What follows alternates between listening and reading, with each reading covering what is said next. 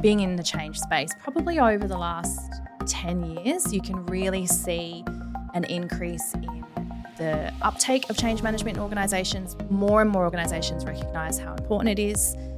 There's better frameworks around it. It's growing, right? You can now, Google change management and you can so much more than you did 5 years ago. There's no doubt about that. And so what it's doing is it's improving outcomes for organisations because we are a little better at it now.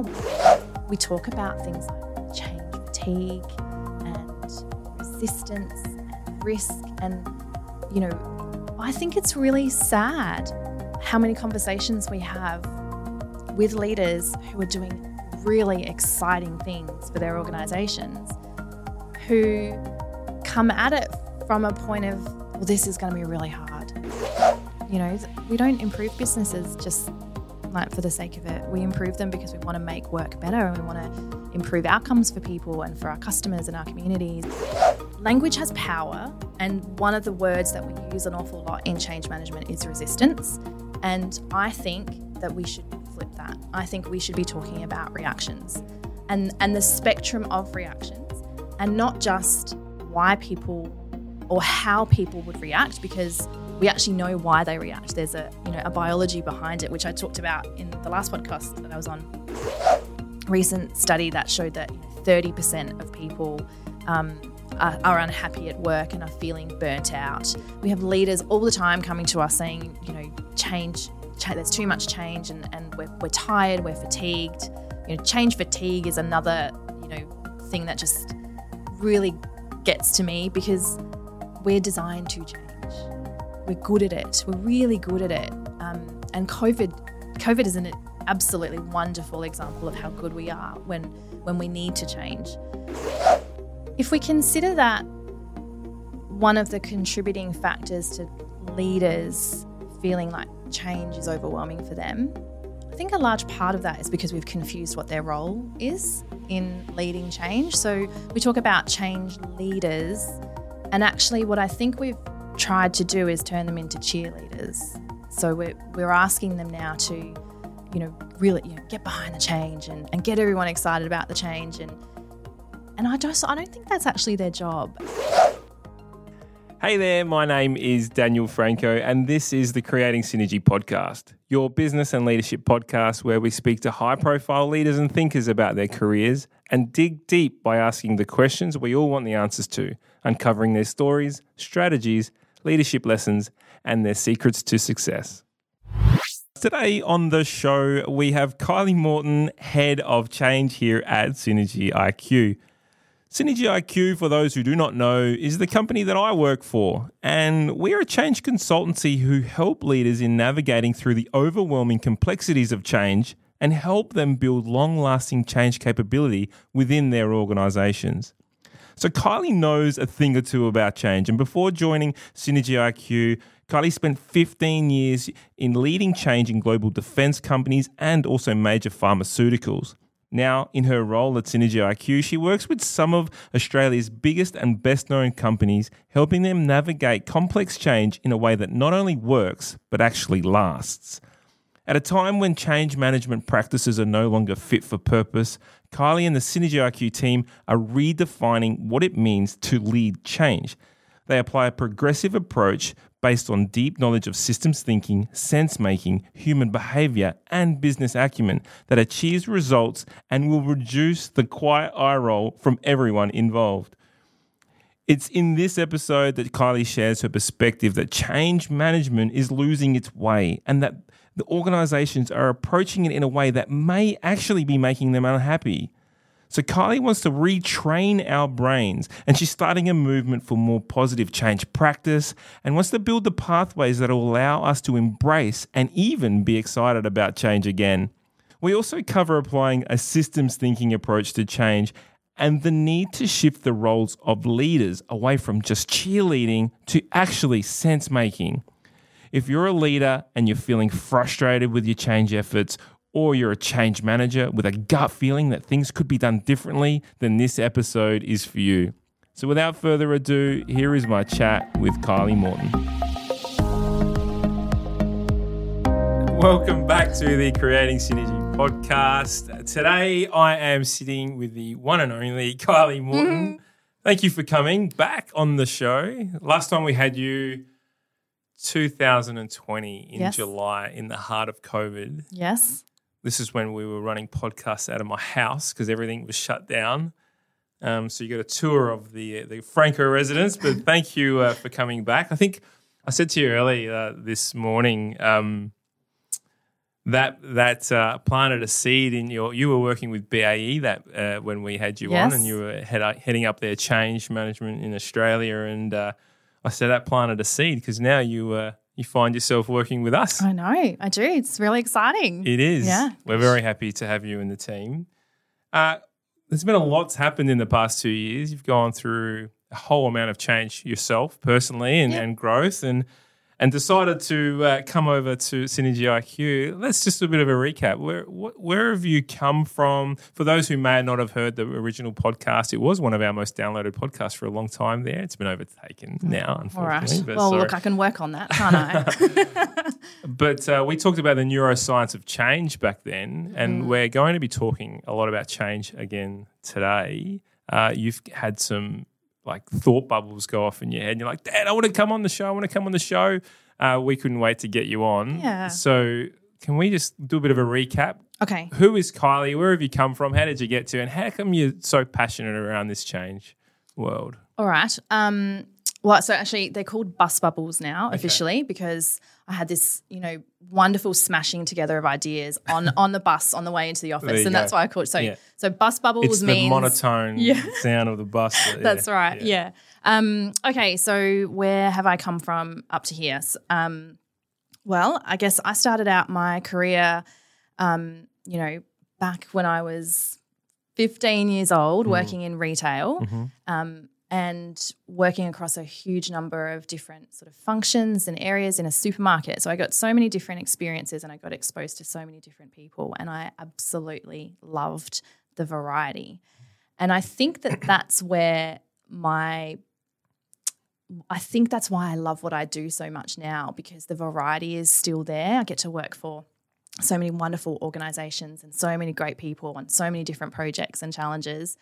And that I think that's what makes you kind of get up every day and go, oh gosh, what's going to happen now? So I think that that's kind of like an origin. But what happened over my career is I got really invested in listening to people whinge about their work, and going, oh gosh, this is this process doesn't work, or this feels like it takes too long.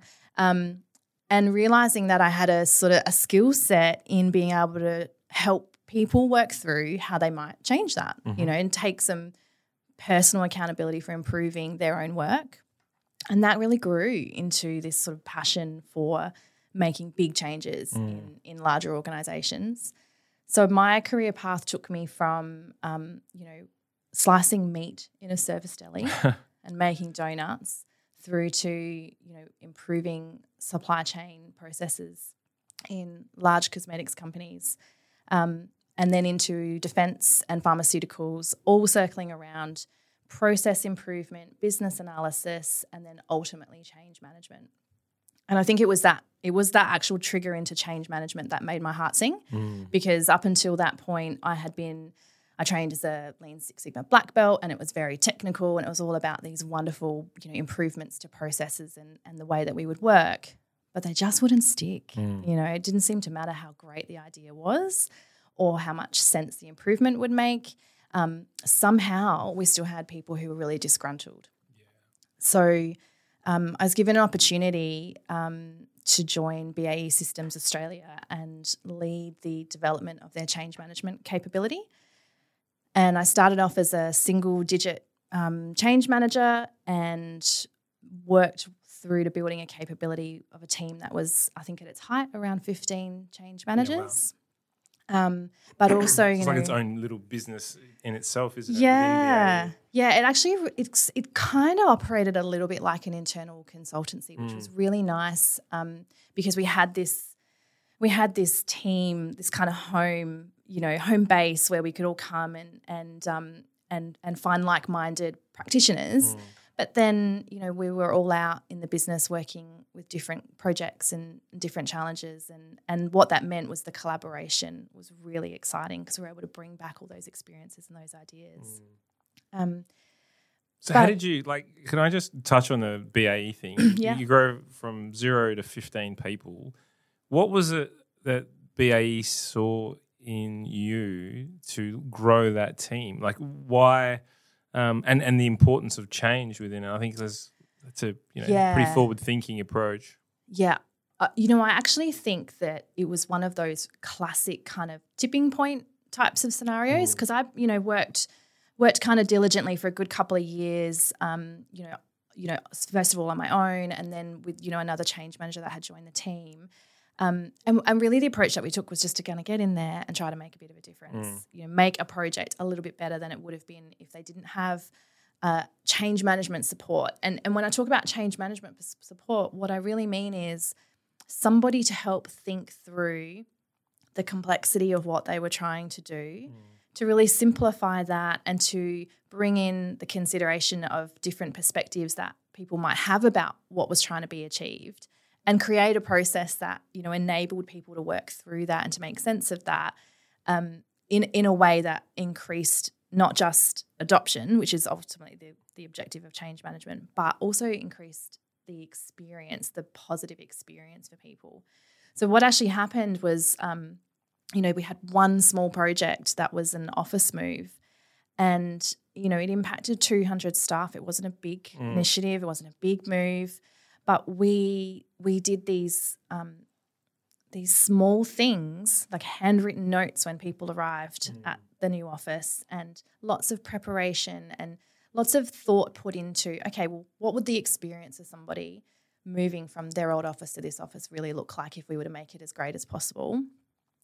And we put the thought into that. It was a good experience. And then those 200 people, probably not all of them, but, many of them then shared how great it was. And all of a sudden that one project became a little bit of a beacon for, okay, well, this is what happens when you do this well. And I think that, on reflection, I think that was the tipping point because from there we started getting lots and lots more engagement from the business and in interest in what change management could do and achieve. And that's kind of when the team really started to grow from there, yeah. Just a quick note, this episode is brought to you by Synergy IQ, leaders in enabling change. Synergy IQ are the ones you call when the change or challenge seems so complex and you don't know where to start. But more importantly, we're the ones you call when you want to make a change that will actually last. If you want to check them out, it's at synergyiq.com.au. And so, kudos for that. To manage and lead a team and grow the capability Australia-wide, because it wasn't just here in South Australia, was it? It was Australia-wide team. So well done. We're very happy to have poached you, and that's the right word. We didn't really. It wasn't so much of a poach, but we became quite close in our relationship and working relationship, and we're both in the same world. Synergy IQ, obviously known for their ability in change. We couldn't quite wait to get you on board and help you come across and help us grow our capability and our strength. And you've just gone from strength to strength and almost at a thought leader. Well, you are at a thought leader position now, aren't you, where your voice is sought after and people are always keen to learn a little bit more about yourself and the work that you're doing in the change space. When we were preparing for this podcast, you were talking to me about some of the myths that are really happening in the world, and you have a real unapologetic approach to change and change management. Can you unpack that for us a little bit? You was like, I'm pretty strong that I want to bust some myths here on this show. So I'd love for you to. Okay. The answer to this question for me links to why I'm here as well at Synergy IQ. So, I have an eternal gratitude to BAE Systems and the people who supported me and the team that we had there. I amassed a huge range of experiences that make me who I am today. Mm-hmm. But there is something really lovely about working for an organisation whose core capability is what you're passionate about. Yeah. So, BAE was an engineering organisation, and so therefore that's, project management and engineering, that's their passion. Whereas Synergy IQ, we're passionate about great change. Yeah. So I get to come here and, play around with all these ideas and thoughts that I've had for a really long time and have the backing behind that. So thank you so much, actually, for bringing me in, allowing me to have that opportunity. And so some of the things that I recognised was, I think I've always been passionate about improving work, and I've been sort of dogmatic about the value that people play in that process. But I haven't always, I guess, had the space to explore that as much as I would like. And the unapologetic bit for me now comes from being in a place where I believe that the way we're managing change is making us unhappy. Ooh. Is that the mic drop moment? Yeah. Okay. As in, not we as in Synergy IQ, as in organisations as in generally. In the world, yeah. Yeah. And so one of the things that's really wonderful is when I think about, being in the change space, probably over the last 10 years, you can really see an increase in the uptake of change management in organisations. More and more organisations recognise how important it is. There's better frameworks around it. It's growing, right? Mm-hmm. You can now, Google change management and you come up with so much more than you did 5 years ago. There's no doubt about that. And so what it's doing is it's improving outcomes for organisations because we are a little better at it now. We know how important it is to plan and to communicate effectively and to make sure people have all the, training and learning pathways that they need to adopt new skills. But it just doesn't seem to be improving happiness at work. People are still very disgruntled about change. We talk about things like change fatigue and resistance and risk. And, I think it's really sad how many conversations we have with leaders who are doing really exciting things for their organisations who come at it from a point of, well, this is going to be really hard. This is going to be really difficult. I need to prepare. All that sort of you can feel the shift in the conversation. They're excited about what they want to do, but actually getting it from, an idea to an implemented solution or, change in mindset or culture feels like it's going to be a real hard slog. And I think that's a really sad thing. We don't improve businesses just like for the sake of it. We improve them because we want to make work better and we want to improve outcomes for people and for our customers and our communities. And so I think that what has happened is that as we have created more awareness and more structure around the importance of change management, we've unfortunately started to view it as a tool to prevent terrible things from happening rather than a tool for driving great things. Makes sense. Yeah. I want to ask you around if it's you're saying it's part of the ecosystem that makes people unhappy. It's not just the change that's making. That's coupled with leadership's capability or lack of capability to manage the change. It's coupled with projects which aren't that meaningful. Is it the whole kit caboodle, or is it you think fundamentally it's the process and the way we're managing change is causing this to be? Yeah, I think it's the process. Yeah, wow. I think our leaders, and so I guess again, right, we're another apologetic thing. Yeah, I have a deep appreciation for like humanity and how amazing we are and what we can achieve. And what I see is when we go and talk to people about changes they want to make in their organisation or leaders who are struggling to get their people on board. It's almost like we now expect there to be trouble. We expect this to be a hard thing. And so I don't think it's an ecosystem. I don't think it's individual capability. I think what it is that we now have change management as a structured approach in our organisations that is fundamentally now skewed towards looking for negativity. And what we know from gratitude science, positive psychology, is that if you continue to look for negative things, if you continue to look for the things that are scary and difficult, then you will establish a pattern in your brain that associates scary and difficult things with change. So what I'm saying is I think it's the way we approach it. I think we've lost sight that – Okay. Yes, you're talking from a meta point of view. Yeah. So can we call out some of those thought processes? Like what are those negative things that people are looking for? So people listening in can go, oh shit, yeah, that is exactly what we do. Yep. And that is the negative thought process Sure. that we go through. Okay, so I think the first and most obvious one is resistance. Okay, so we're about to embark on a change. Yeah. I already know everyone's going to be resistant to Yeah. this. Fake news. They are not. They're not going to be – like resistance to change is this thing that has bothered me for a really long time and it's – it's all over change management language and frameworks is that, we have to look for the resistance and we have to plan to manage it and to mitigate it. We're going to have to coach people through that process and there'll be people who are on the bus and people who are off the bus. It feels like combat, right?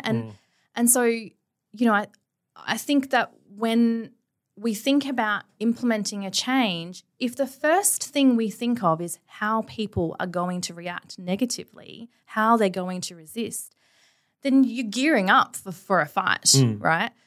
Alternatively, if we were to reframe that and say, okay, I want to do this thing in my organisation, or I have to lead this change for my people inside an organisation. And if we were to think about it less from a perspective of how will people resist and even just a very subtle shift and start talking about, well, how will they react? You think differently straight away because resistance is a negative reaction. Yeah. But reactions can also be positive. Yeah. So they may very well resist. So you start down the rabbit hole. Yeah. You start already at the foot of the rabbit hole that is negative. Yeah. Exactly. Yeah. Okay. So I'm saying, language has power. And one of the words that we use an awful lot in change management is resistance. And I think that we should flip that. I think we should be talking about reactions. Yeah. And the spectrum of reactions and not just why people or how people would react because we actually know why they react. There's a biology behind it, which I talked about in the last podcast that I was on. There's a biology behind why people react to change.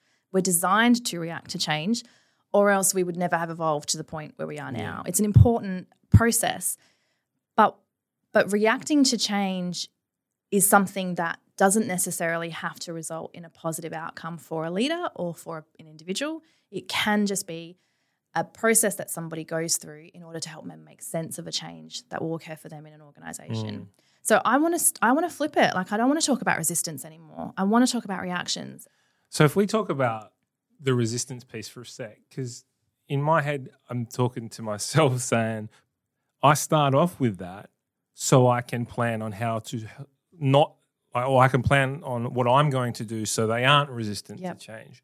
So you're just saying let's actually flip that on its head and just go straight into how are we going to get people on board with this? Is that kind of the... Yeah. So what I'm saying is if you think about the science behind that approach, you are associating negativity and negative outcomes with change immediately. Yeah. Right? That's the pathway that you're building because that's what you're looking for first. Yeah, it's the language you're using with and your the mindset. Project team and like if I start thinking about how this is going to, how people will react rather than how they resist, then that opens you up to a range of different reactions, positive or negative.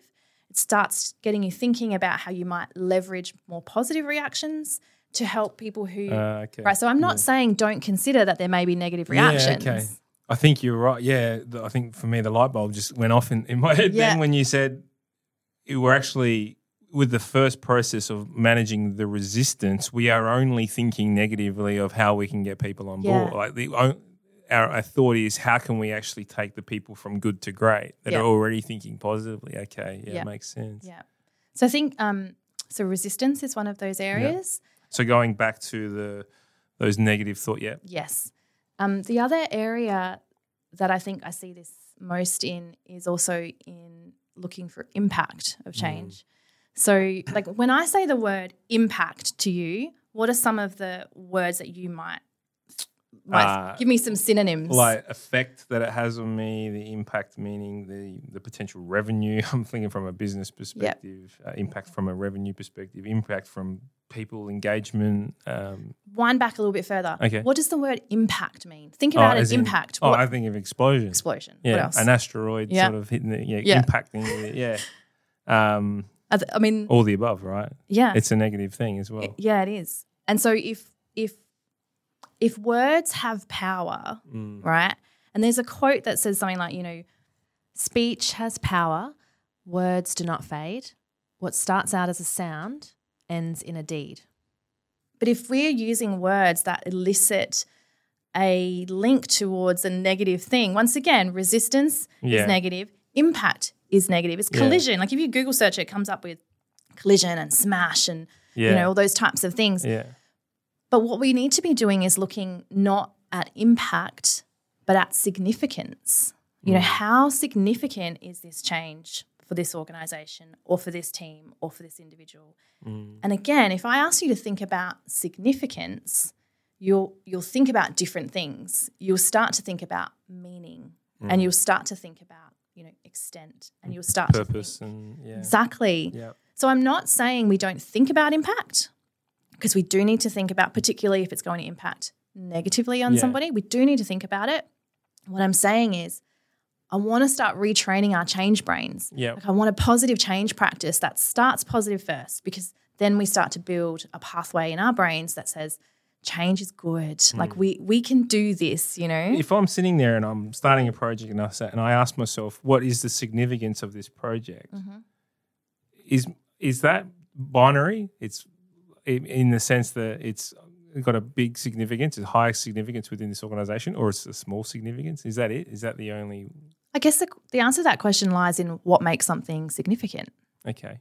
So for me, something that's significant has significant meaning. Like it means a lot to me. I think it's important. It's worthy of my attention.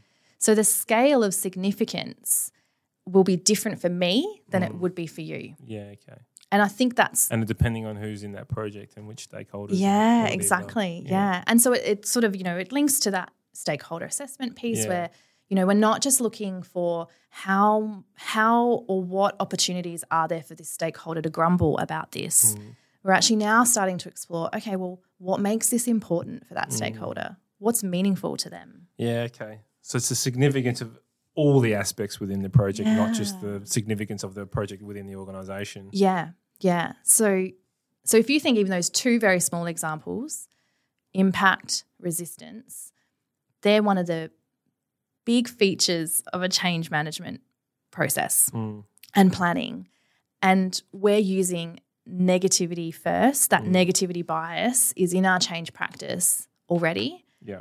And that's what I want to, that's my bus bubble. Yeah, it's not about ignoring where there's risk, because you need to understand where it is so that you can plan for it effectively.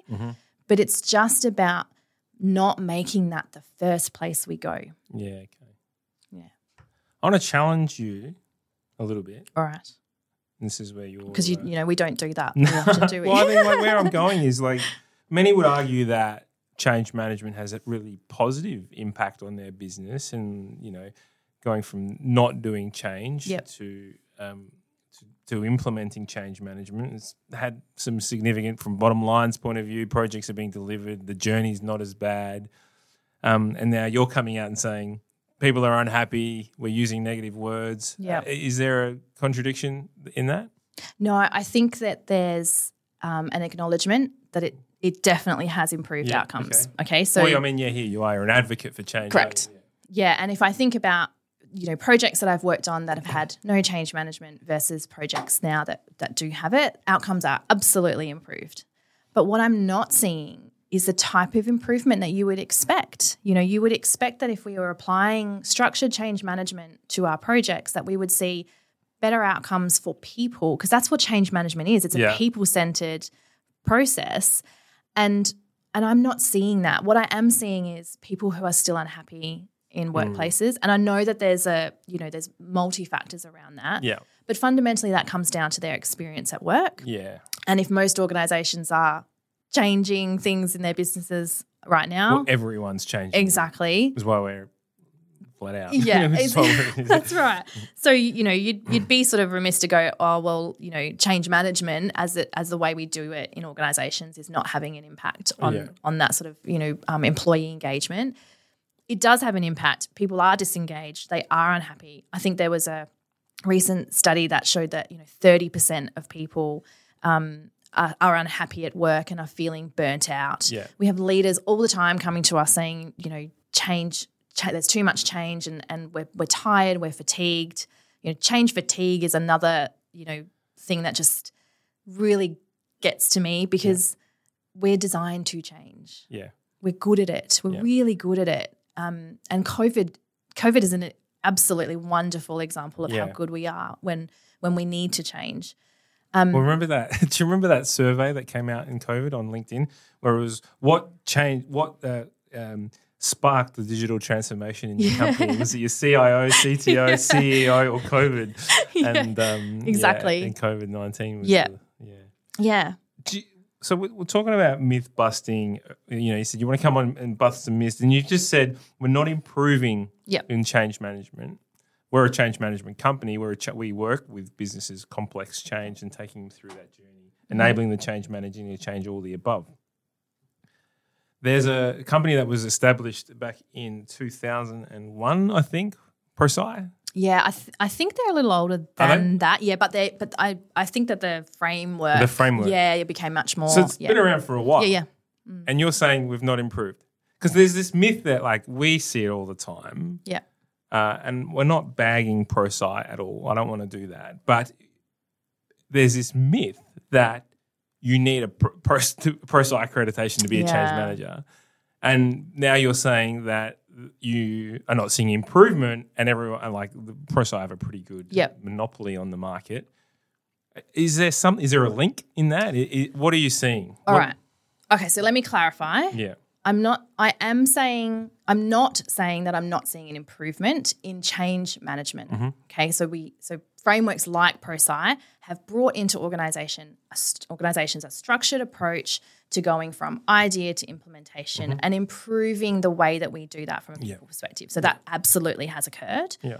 What I'm saying though is that if we were managing change in a way that was creating good experiences for all people, then we would also be seeing change leaders and change enablers having great experiences as well. But we're not. What we're seeing is change managers who are really burnt out, and beaten around in organizations. And we're seeing project managers who are fatigued, and we're seeing change leaders who are fatigued, and we're seeing people who have great ideas not able to get them through to implementation. So I think what I'm saying is change management has improved some of the outcomes, but it's not enough because we're not seeing improvements in engagement and we're not seeing improvements in happiness at work and we're not seeing all of those things that I think could be attributed to better experiences of change in organizations if all roles were having better experiences. Yeah.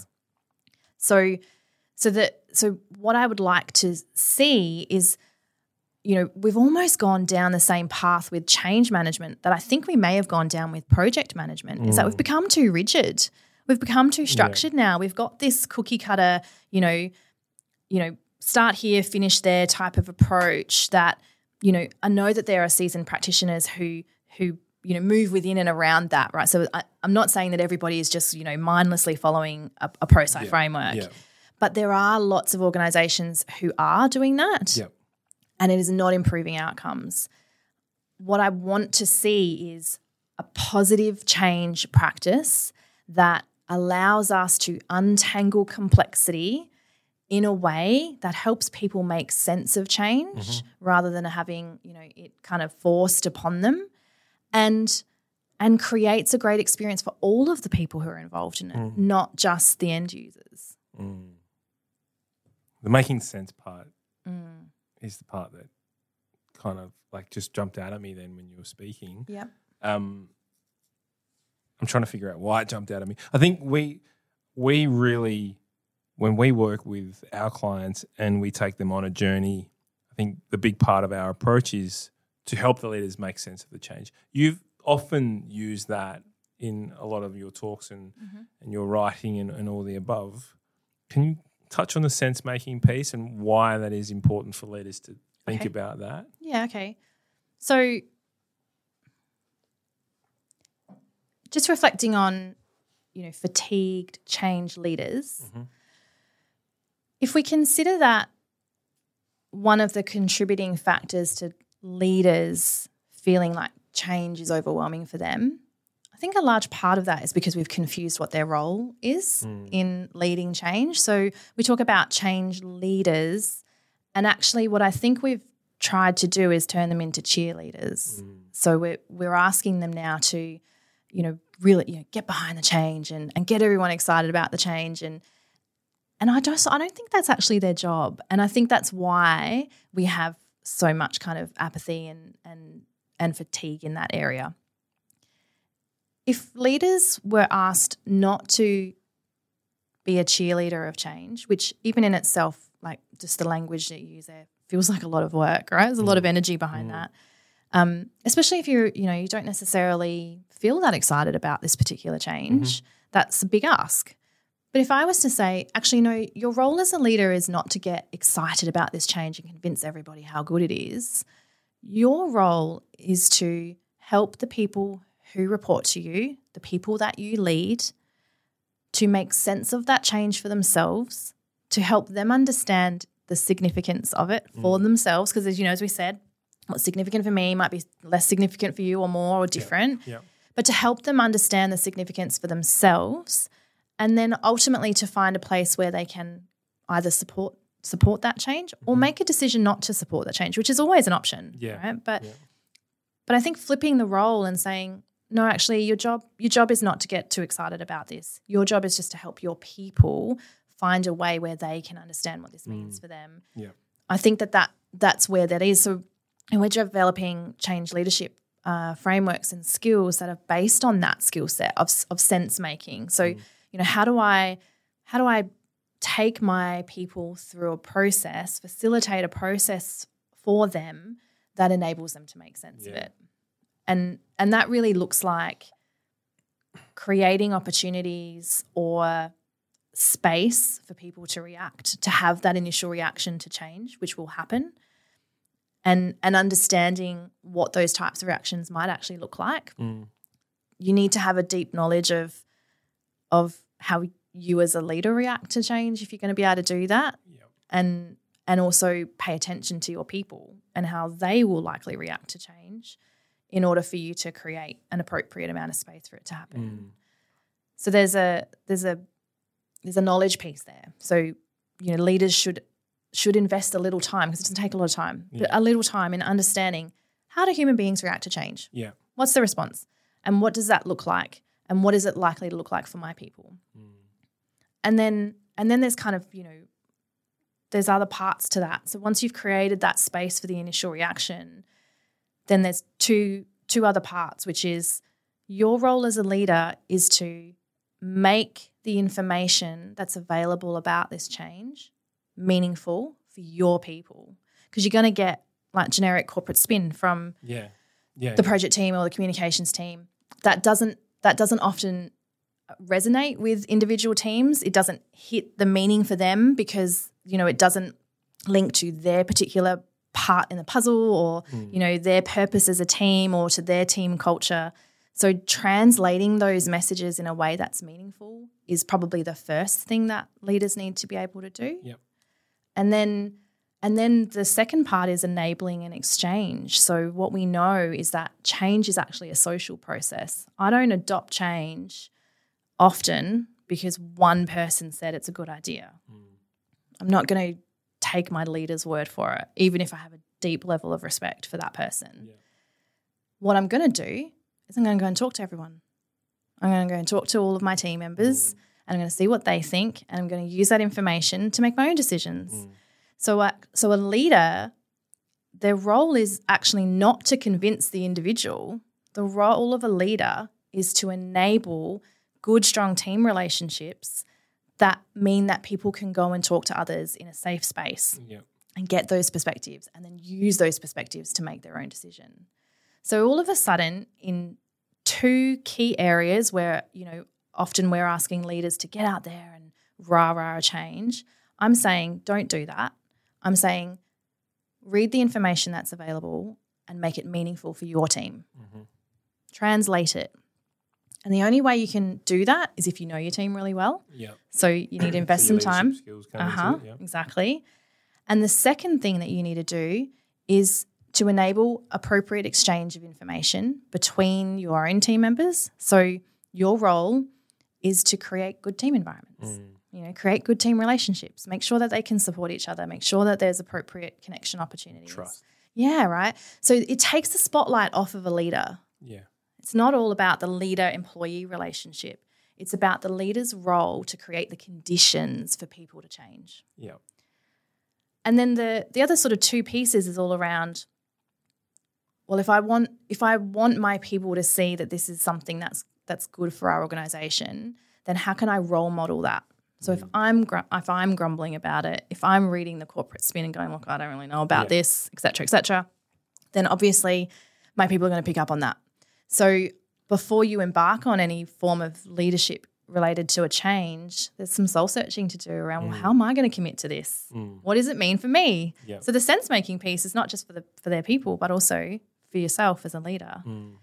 So the role modelling is really important, and that's, holding the mirror up and really looking at how well you're doing that is probably the first step there.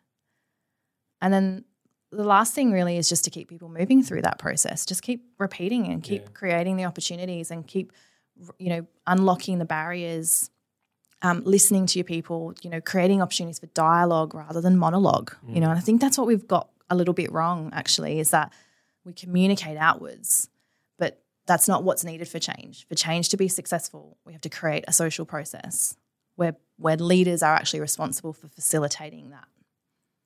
And if you take that as your role rather than being a cheerleader of change, then it flips. It does the same, it's the same as what I'm talking about with language. It flips the responsibility, the type of responsibility I have. I don't need to put myself out there so much.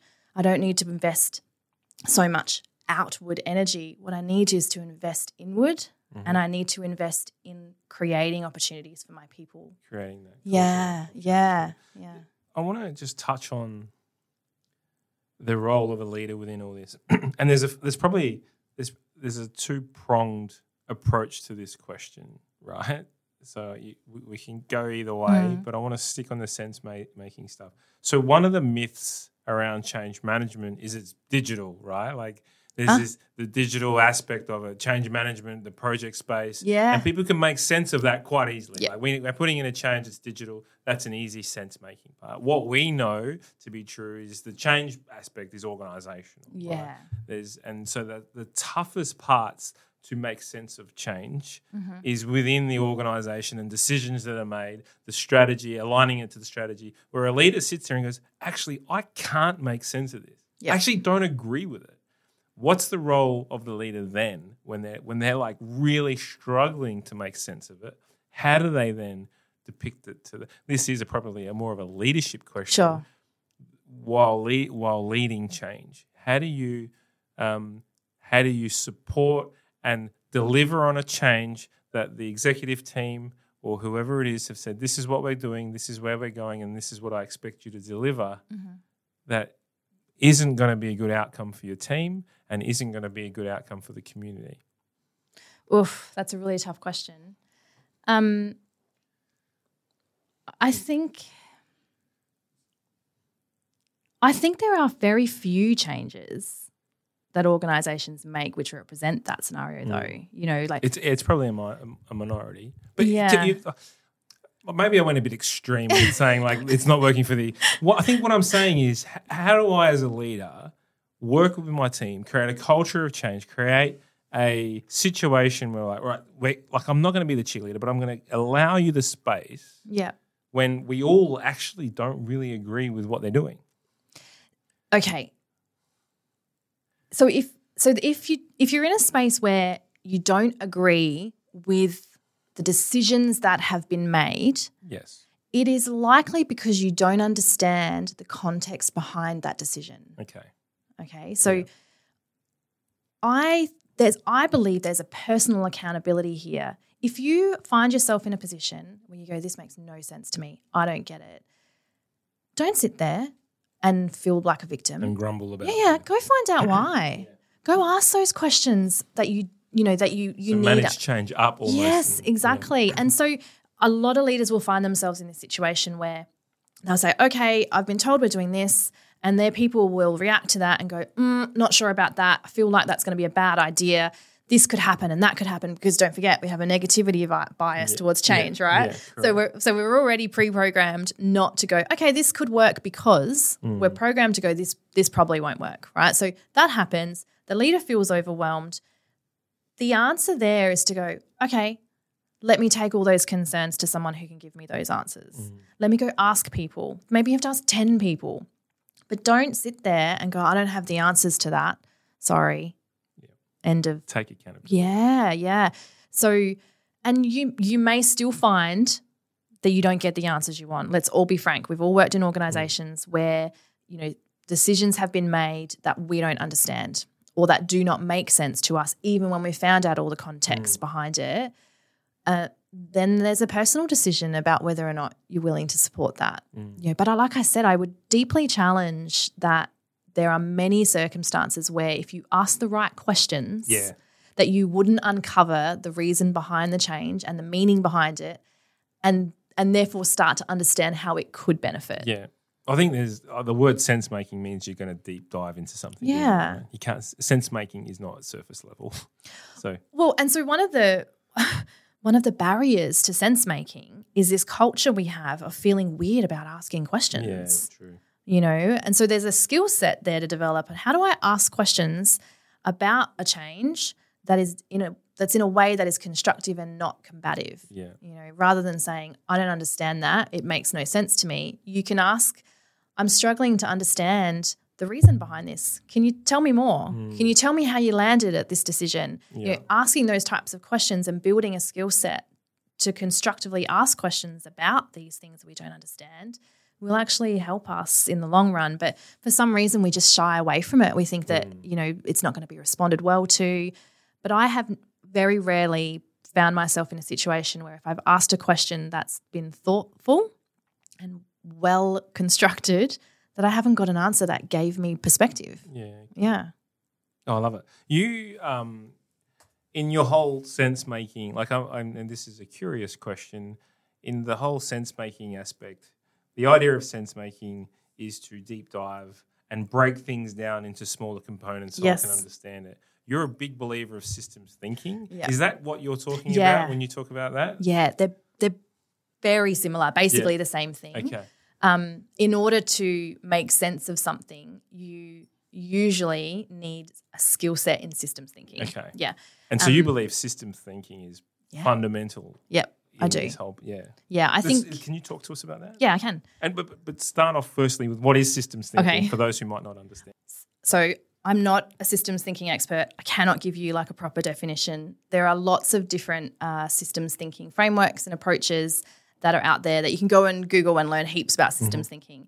But for me, systems thinking is actually the way in which we think about a situation and we gain understanding of it, right? The whole thing.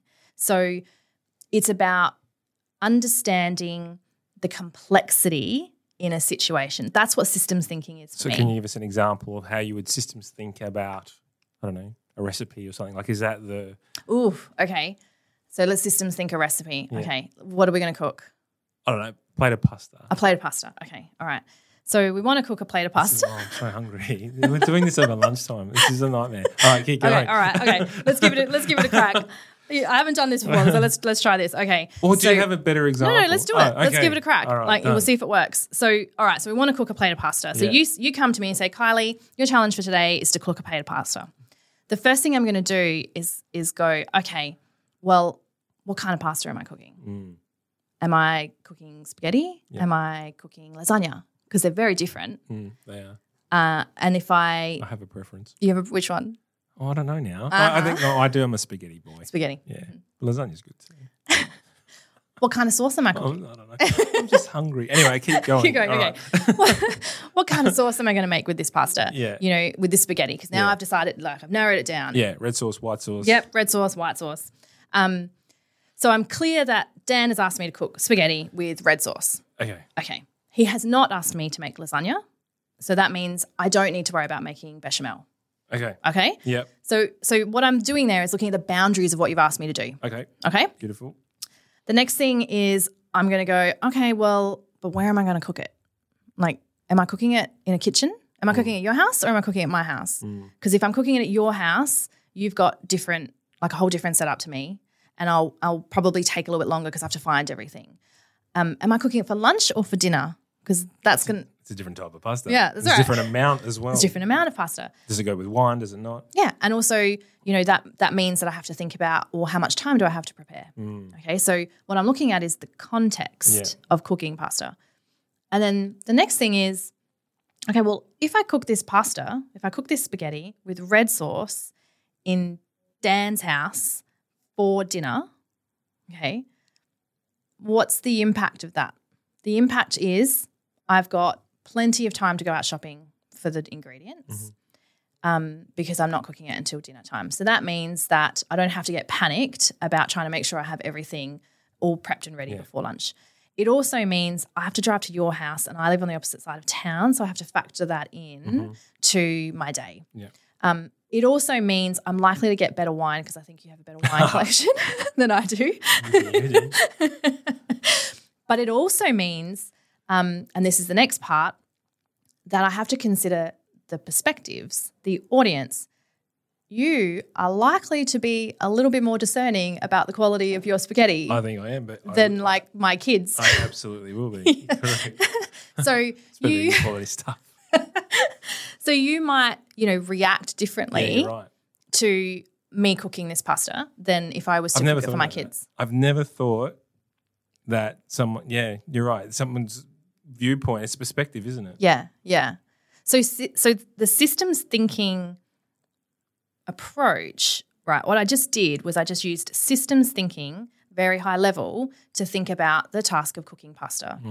And so you've given me a very, you know, generic task. So how would that apply to a change management piece within a business? Yeah, that's right. So at change managers, that's actually what they're doing. Yeah. They're applying that same kind of systems thinking framework to the change you're asking them to support. They're thinking through, okay, well, what are you changing and what are you not changing? And what's the context in which you are making that change?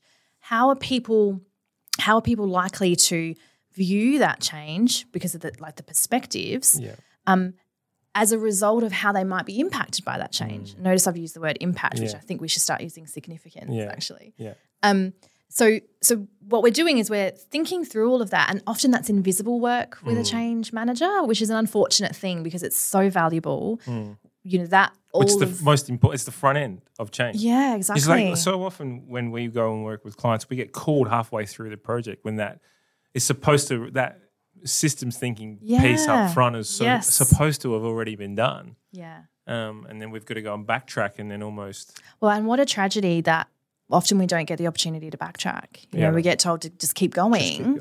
And we've got no time. We've got to keep going. Yeah, and we're missing so much of the information that we need to do that task efficiently. So change should be thought about right up front. Yes, without doubt. And your, you know, if you had systems thinking capability in your organization across all of the roles that enable and lead change, then that thinking can be practiced almost like subconsciously. I think that way and I don't even know I'm doing it. Yeah. Like it's just part of how I go about planning for a change. So imagine now if your project managers had that same thinking process and your leaders had that same thinking process.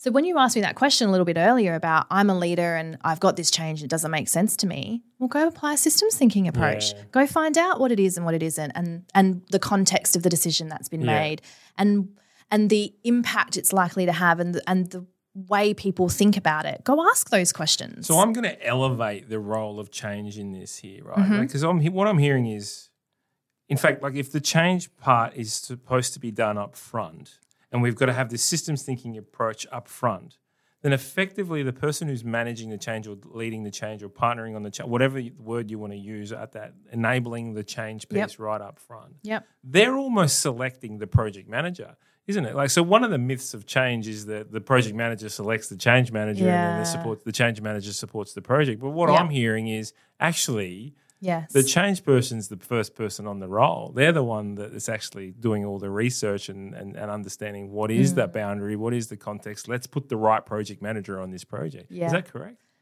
Or am I off the mark? I think you're partially on the mark. Okay. I think actually what could be really helpful is to think about change in two parts. There's the process of enabling change, which is where we do all of that systems thinking based work. Yep. And then there's the process of managing change-related activities, both of which are highly valuable and needed. But I think what we have done is we have placed the value of change management in the managing change-related activities side of things, where we said, it's the execution phase, isn't it? Yeah, I said, my change manager is only as good as the change management plan that they've written that I'm going to go put in a drawer, like and not use, right? Yeah. Or the training plan, or the comms plan. That isn't the value. The value is in the work that was done up front to understand what you're trying to achieve and set it up for the best amount of success, to create great experiences for people and to develop plans that are true to that. Do you know? And so the plans and the activities that we then go about, executing upon, they don't even necessarily need to be done by a change manager. They can be done by your learning development staff, and they can be done by your communications staff, and they can be done by, the people that have to adopt that change. Yeah, okay.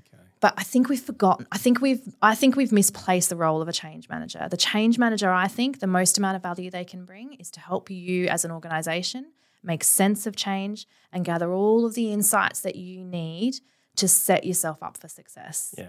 And all of the great change managers that I've worked with, and I've worked with some incredible change managers, that's where you see them light up too. They get really excited about doing that because they know that that's where all of the richness is, and that's where it's the problem solving. Correct. Yeah. Yeah. You can hear the passion coming through your voice, which is really endearing that you are so passionate about. It almost sounds like you want to create a movement for this. It sounds like you're on this path to change the viewpoint on the way change is done in these organisations.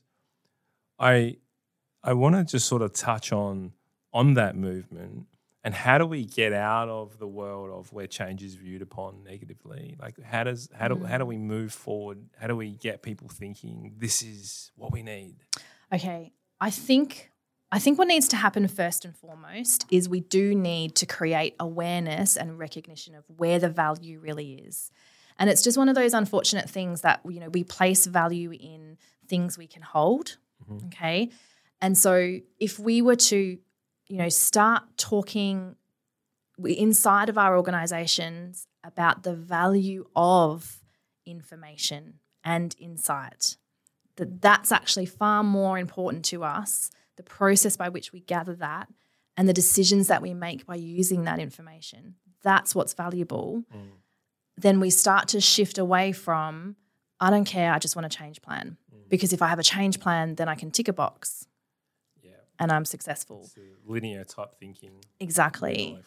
And it's funny because when you look at,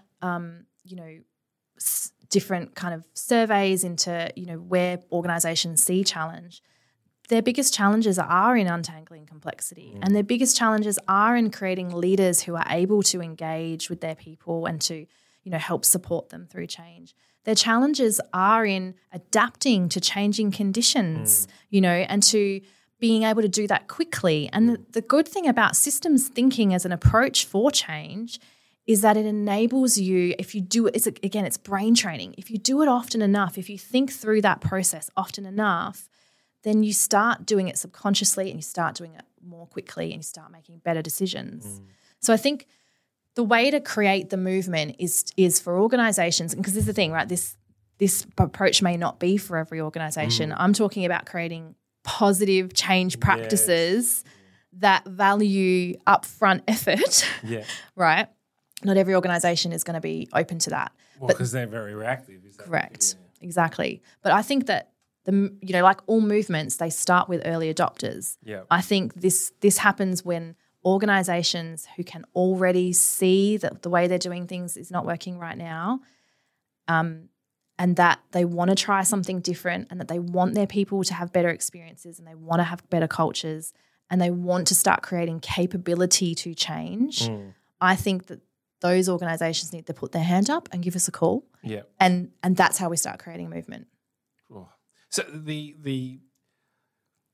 this movement though, are we going to hit a brick wall when we think about how change has been poorly done in the past? Right? There's almost like the post-traumatic stress element to this, isn't it? Like you go in and there's a leader that says we're about to embark on change, and you get the eye rolls, you get the complaints, you get that's never going to work, you get all these things that pop up instantly. Yep. Right? How do we overcome that brick wall or that hurdle within this movement? How do we, as leadership team within organisations or a Synergy IQ or whoever it is that's leading this movement, push through that post-traumatic stress almost? Yeah. Okay. Well, so there's a couple of different things that come to mind. Yeah. The first one, I read this study recently that was talking about where negative and positive memories are stored in our brain. Mm-hmm. And what they found is that they're stored in two completely different places. So if I think about something that's happened to me, a negative thing that's happened to me in the past, an area of my brain will light up. And if I think about something that's positive that's happened to me in the past, then a different area will light up.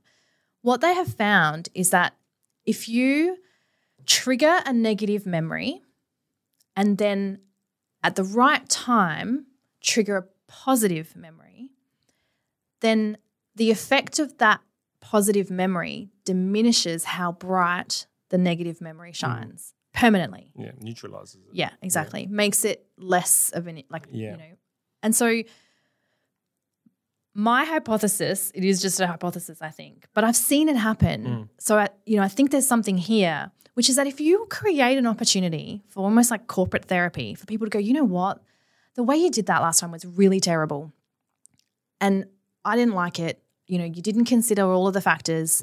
And, I want to make sure that doesn't happen again. And then we create an opportunity to say, okay, yeah, but what was good about it? What did we do that did work? Yep. How can we make sure that we do more of that and that we also mitigate and improve the things that we didn't get right last time?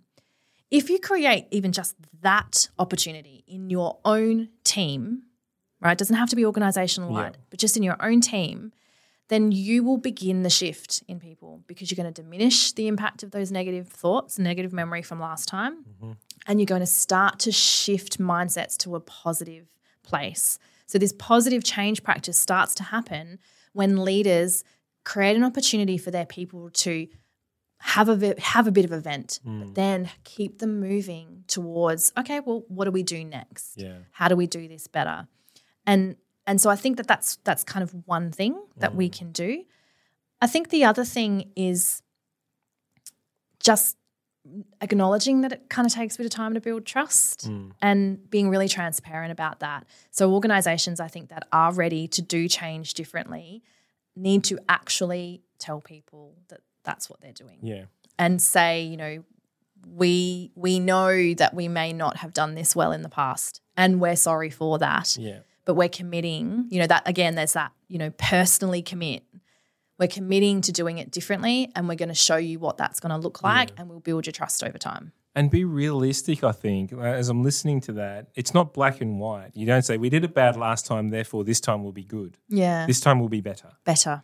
The next time will be better. Again. Yeah. And it's this iteration piece. It's Yeah. you don't turn the ship around overnight. It takes a few, Yeah. So, well, sorry. So just back to that point, the example at BAE with the office move and this, that's one of the great tactics, is that don't do this on big things. Yeah. Just do it better on small things. Yeah, and if there are small. enough small things, they'll build up eventually to a better experience overall. Isn't that amazing how that just ties into with everything in life? Yeah. I mean, the book Atomic Habits is written on the back of starting with small things. Get up in the morning, start with 3 push-ups. Yep. followed by 3 squats. Yeah. Do you know what I mean? And Yeah. then you build that habit. Absolutely. Right. And then all of a sudden you're running a marathon. Like it's just this building up of Yeah. the process. And I think that's what I'm trying to do here is we're amassing a wealth of knowledge about how to improve our health and well-being outside of work. Yeah. We're not applying that necessarily to our change practices. What we're doing is we're just, creating a framework and a bunch of tools and then having people in our organizations change managers who are highly skilled and highly passionate and not giving them the space to do their jobs really well. Yeah. That's what I think there's a huge opportunity there. This can almost sound utopian, right? Yeah, I know. Where, just fix the mindset, guys. Like that's almost the attitude. And I don't mean to rubbish what you're saying, but there's going to be some organizations where this just won't work. What's the scenario then? Like where leadership is probably not at its greatest. Shifting mindset is going to be tough. There's some people who have been around for 40 years, they're like the way things have been done in the past. What happens in that space? All right. I once had someone who said to me that there is no shame in continuing to find a place where you fit. And I think that's where I'm at with this. Okay. I believe that if we create more positive practices in our approach to change, that we will create better outcomes. So there's science and there's experience and there's also just this, just faith. Yeah. This will work if we do it, right? So I get it. There's a utopian kind of view here, but I don't care. I think that's the thing. I don't care. I'm unapologetic about it now. You can't start a movement unless you're thinking. No. And again, like I'm not trying to create utopia. I'm just trying to create better outcomes. Yeah.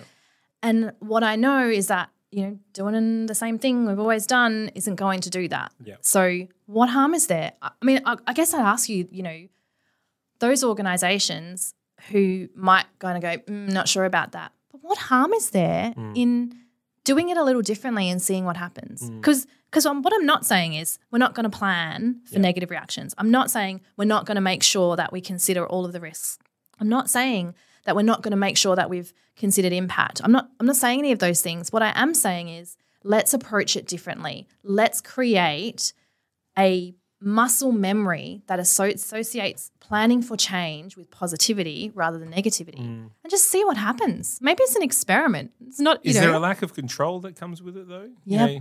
Yeah, but isn't there a lack of control? Yeah, I know, but I think is that the point? Yeah, it is. It's the point of why this will be difficult is because there's some people that just won't be able to let or relinquish the control that they like to have on a project or they like to have on a program or they like to have on a change. And the reality is they never had it to start with, right? There's always this messy middle. Change is never linear. All we ever really know is where we are now and where we want to be. The stuff that happens in the middle cannot be planned. That's one of the biggest fallacies, isn't it? That like you can set a plan and follow a plan. Like it never ever happens that way. But what you can do is you can give people ways of thinking that sets them up for success when things get messy so that they can make decisions more quickly. So yes, you have to kind of relinquish a bit of control. But if you have created capability in the areas that allow people to move through chaos and come out the other side with still aligned to the original intentions, then isn't that what you want? Yeah. Say we've got these organisations who have said, right, I'm going to give this opportunity. I'm going to think about change more positively. And then they start to iterate those changes within the organisation. What are some of those iterations? What are some of the small things that they can work on first that you would think, almost like low-hanging fruit, this is a good place to start. Just get this started and then come back for round 2. Yeah, okay. I think like I said, first place for me is to start thinking about not resistance but reaction. Yeah, okay? Yeah. Do that first, because if you're thinking about how people might react, then you're opening yourself up to a broader spectrum of opportunity. And some of the work that we're doing is around understanding like change personas. Like people react in different ways because they feel differently about their particular profession or practice, or they've, got a different mindset or different experiences. You can use all of that in service of change if you understand it. So I think first thing is to start thinking about the people who are involved in change and understanding their reactions and the motivations behind those reactions and thinking about how we could use them in service, right? So that doesn't – I know that's not like a, that's not a here's this template, right? Maybe I'm being too maybe I need to get you on the movement, absolutely. Dan. Well, you know me, I'm a strange thinker. But what does good change look like then? So let's say we've implemented this. We're positive. We're thinking. We're feeling good about where we're going, and we've just delivered. What is a good change project? What does it look like? What does it feel like? What are people experiencing when a change is delivered very well? When change is delivered very well, they've had an opportunity to turn confusion into clarity, right? So we'd be probably silly to think that, we were able to create clarity straight up. But in the circumstances where we haven't, that we've created opportunity for them to turn that confusion into clarity. I know what this is. I know what was behind it. I understand how it's likely to change the way I work and how I need to think differently. So I've had opportunity to understand the change for me as an individual.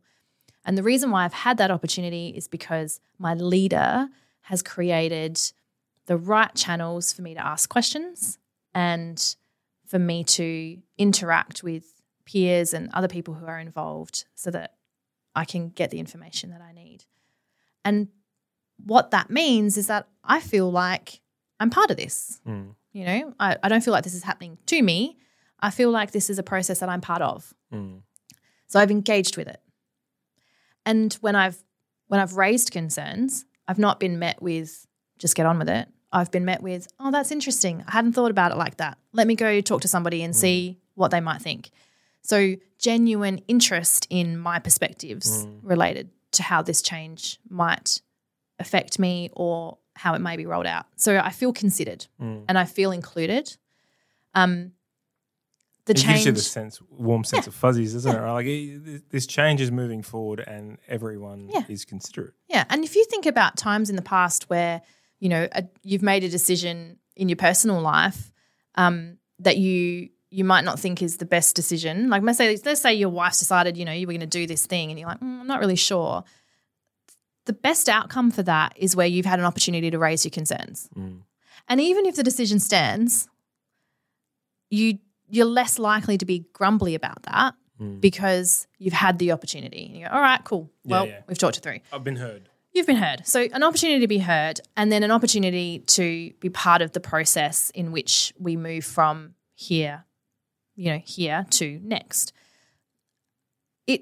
When it comes to the actual kind of management of change-related activities, it feels like it's open. It's not we will dogmatically follow this plan to the detriment of anything and everything around us as, things happen and change.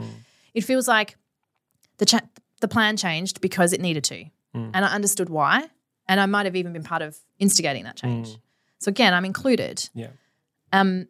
It feels like all the different aspects have been considered. And at the end, when this new thing is implemented, it feels like it wasn't some mad rush to shove something in to some, arbitrary deadline. It feels like it was a thought through process, even if it wasn't a great outcome for me. And I think that's our problem. Like we don't, again, change leading versus cheerleading. It doesn't have to be about being excited and positive about change. It just means being positive about how we approach the thinking and the planning behind it and making sure that we're creating opportunity for people to be part of it. Yeah. It's really interesting because, I've been thinking about change for a long time now. Obviously, we run a business that specializes in it. And I've never thought about it when you said it's being open to the movement of it. And the Bruce Lee quote, be like water. is the flow.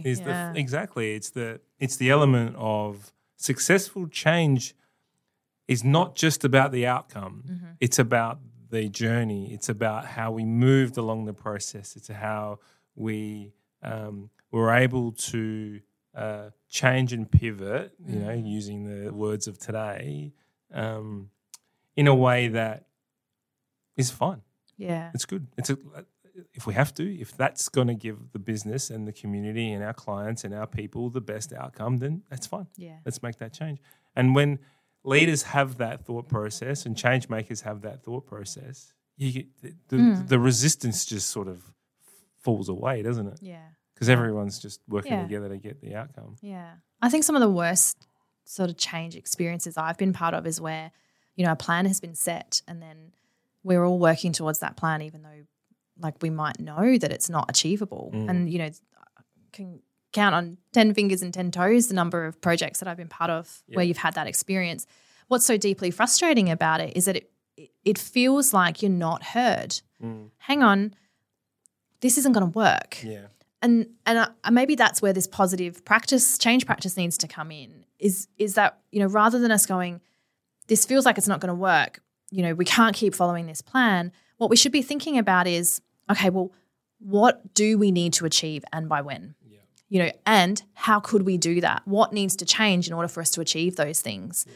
So there's a shift that needs to happen actually in not just change leaders and change enablers, but in employees as well. And I think that that's where, a positive change practice as a kind of like a warm blanket around all of it means that you'll have people who are helping you solve your problems, who are not just raising grumbles and concerns, but are saying, here's how I think I can fix that. And the reason why I think I can fix that is because I've used a systems thinking approach to understand this situation and I can come up with some solutions that'll work. So it's there's all these component parts that needs to come together, I think, to create a better approach to change. And that's why I'm really excited, I think, about being able to create that. So I want to think about wrapping this up in a sec. We've actually got to shoot off in a minute.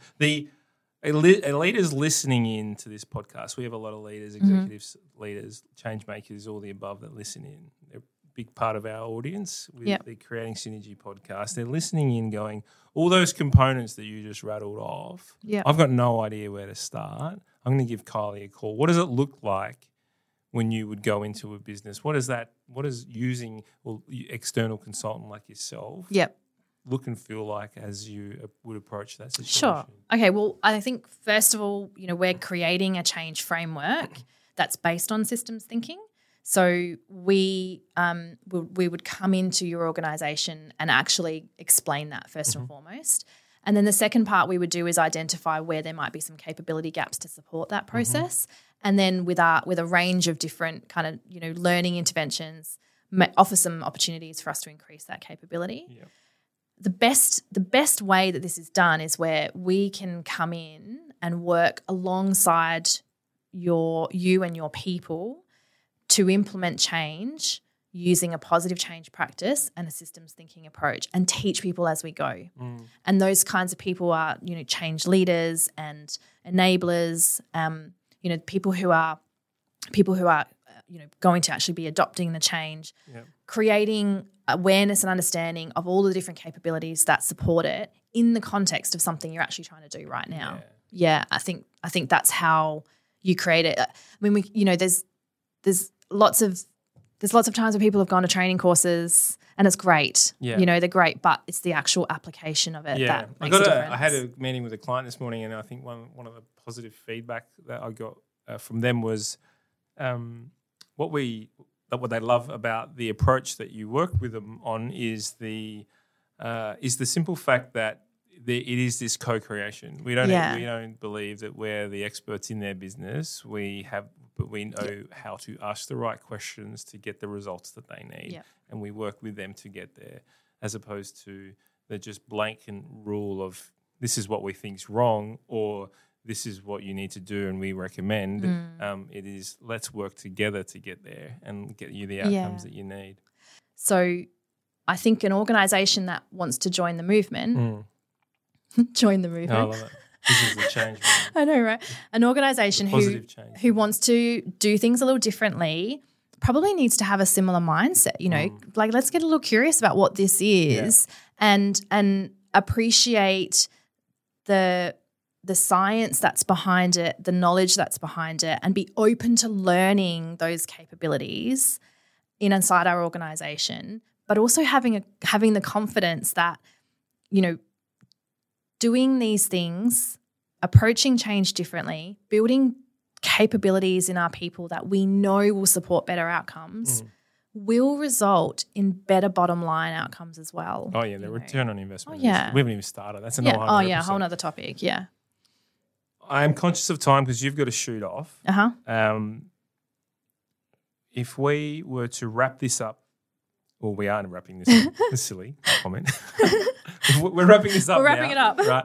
And you have one last thing. You go, right, my main core reason for coming on this show, the one message that I want everyone to walk away with about change or the change management or whatever it is, what is it?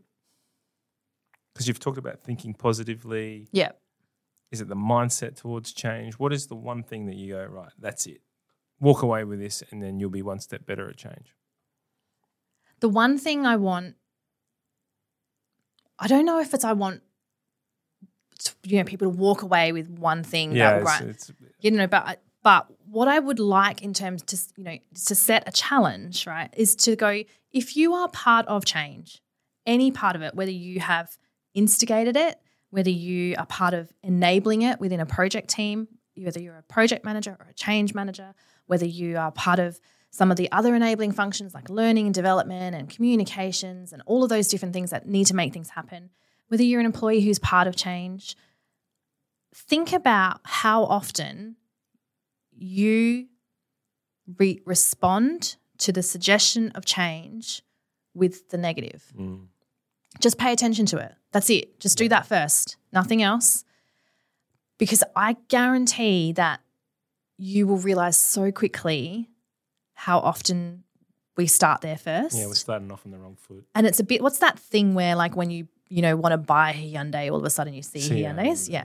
I think that when you realise, like when you start looking for how often you respond in the negative or how often you start your planning in the negative, it will become evident that the shift is needed. You'll hear the language everywhere. Absolutely. Everywhere. Yeah. Yeah. Brilliant. And then take that awareness and start flipping it. And create your own movement within your own organisation. Yeah. I love it. Where do we get in contact with you? How do people find you? How do they get in contact with you? How do they learn more? They can reach out to me. I'm on LinkedIn. Yep. So Kylie Morton, if you Google search me on LinkedIn. Send me an email, kylie.morton@synergyiq.com.au. Go from there. Beautiful. You can follow Kylie. She's going to be... I'm going to bang on about this a bit now. I think the movement started. Beautiful. Thank you so much. Thank you for all that you're doing. And look, as a leader of the business of Synergy IQ, thank you for all the positivity that you're bringing into our workspace, right? And the benefits that you're bringing to the team are huge. And thank you for all the work that you're doing for the clients out there. I know they're all sitting there clapping their hands saying, kudos, thank you. Great. It's really valuable. Thank you. That's it from us. Thank you very much. We'll catch you next time. All right. Thanks, Dan. Cheers. Bye-bye. Thanks for listening to the podcast all. You can check out the show notes if there was anything of interest to you and find out more about us at synergyiq.com.au. I am going to ask though, if you did like the podcast, it would absolutely mean the world to me if you could subscribe, rate and review. And if you didn't like it, that's all right too. There's no need to do anything. Take care, guys. All the best.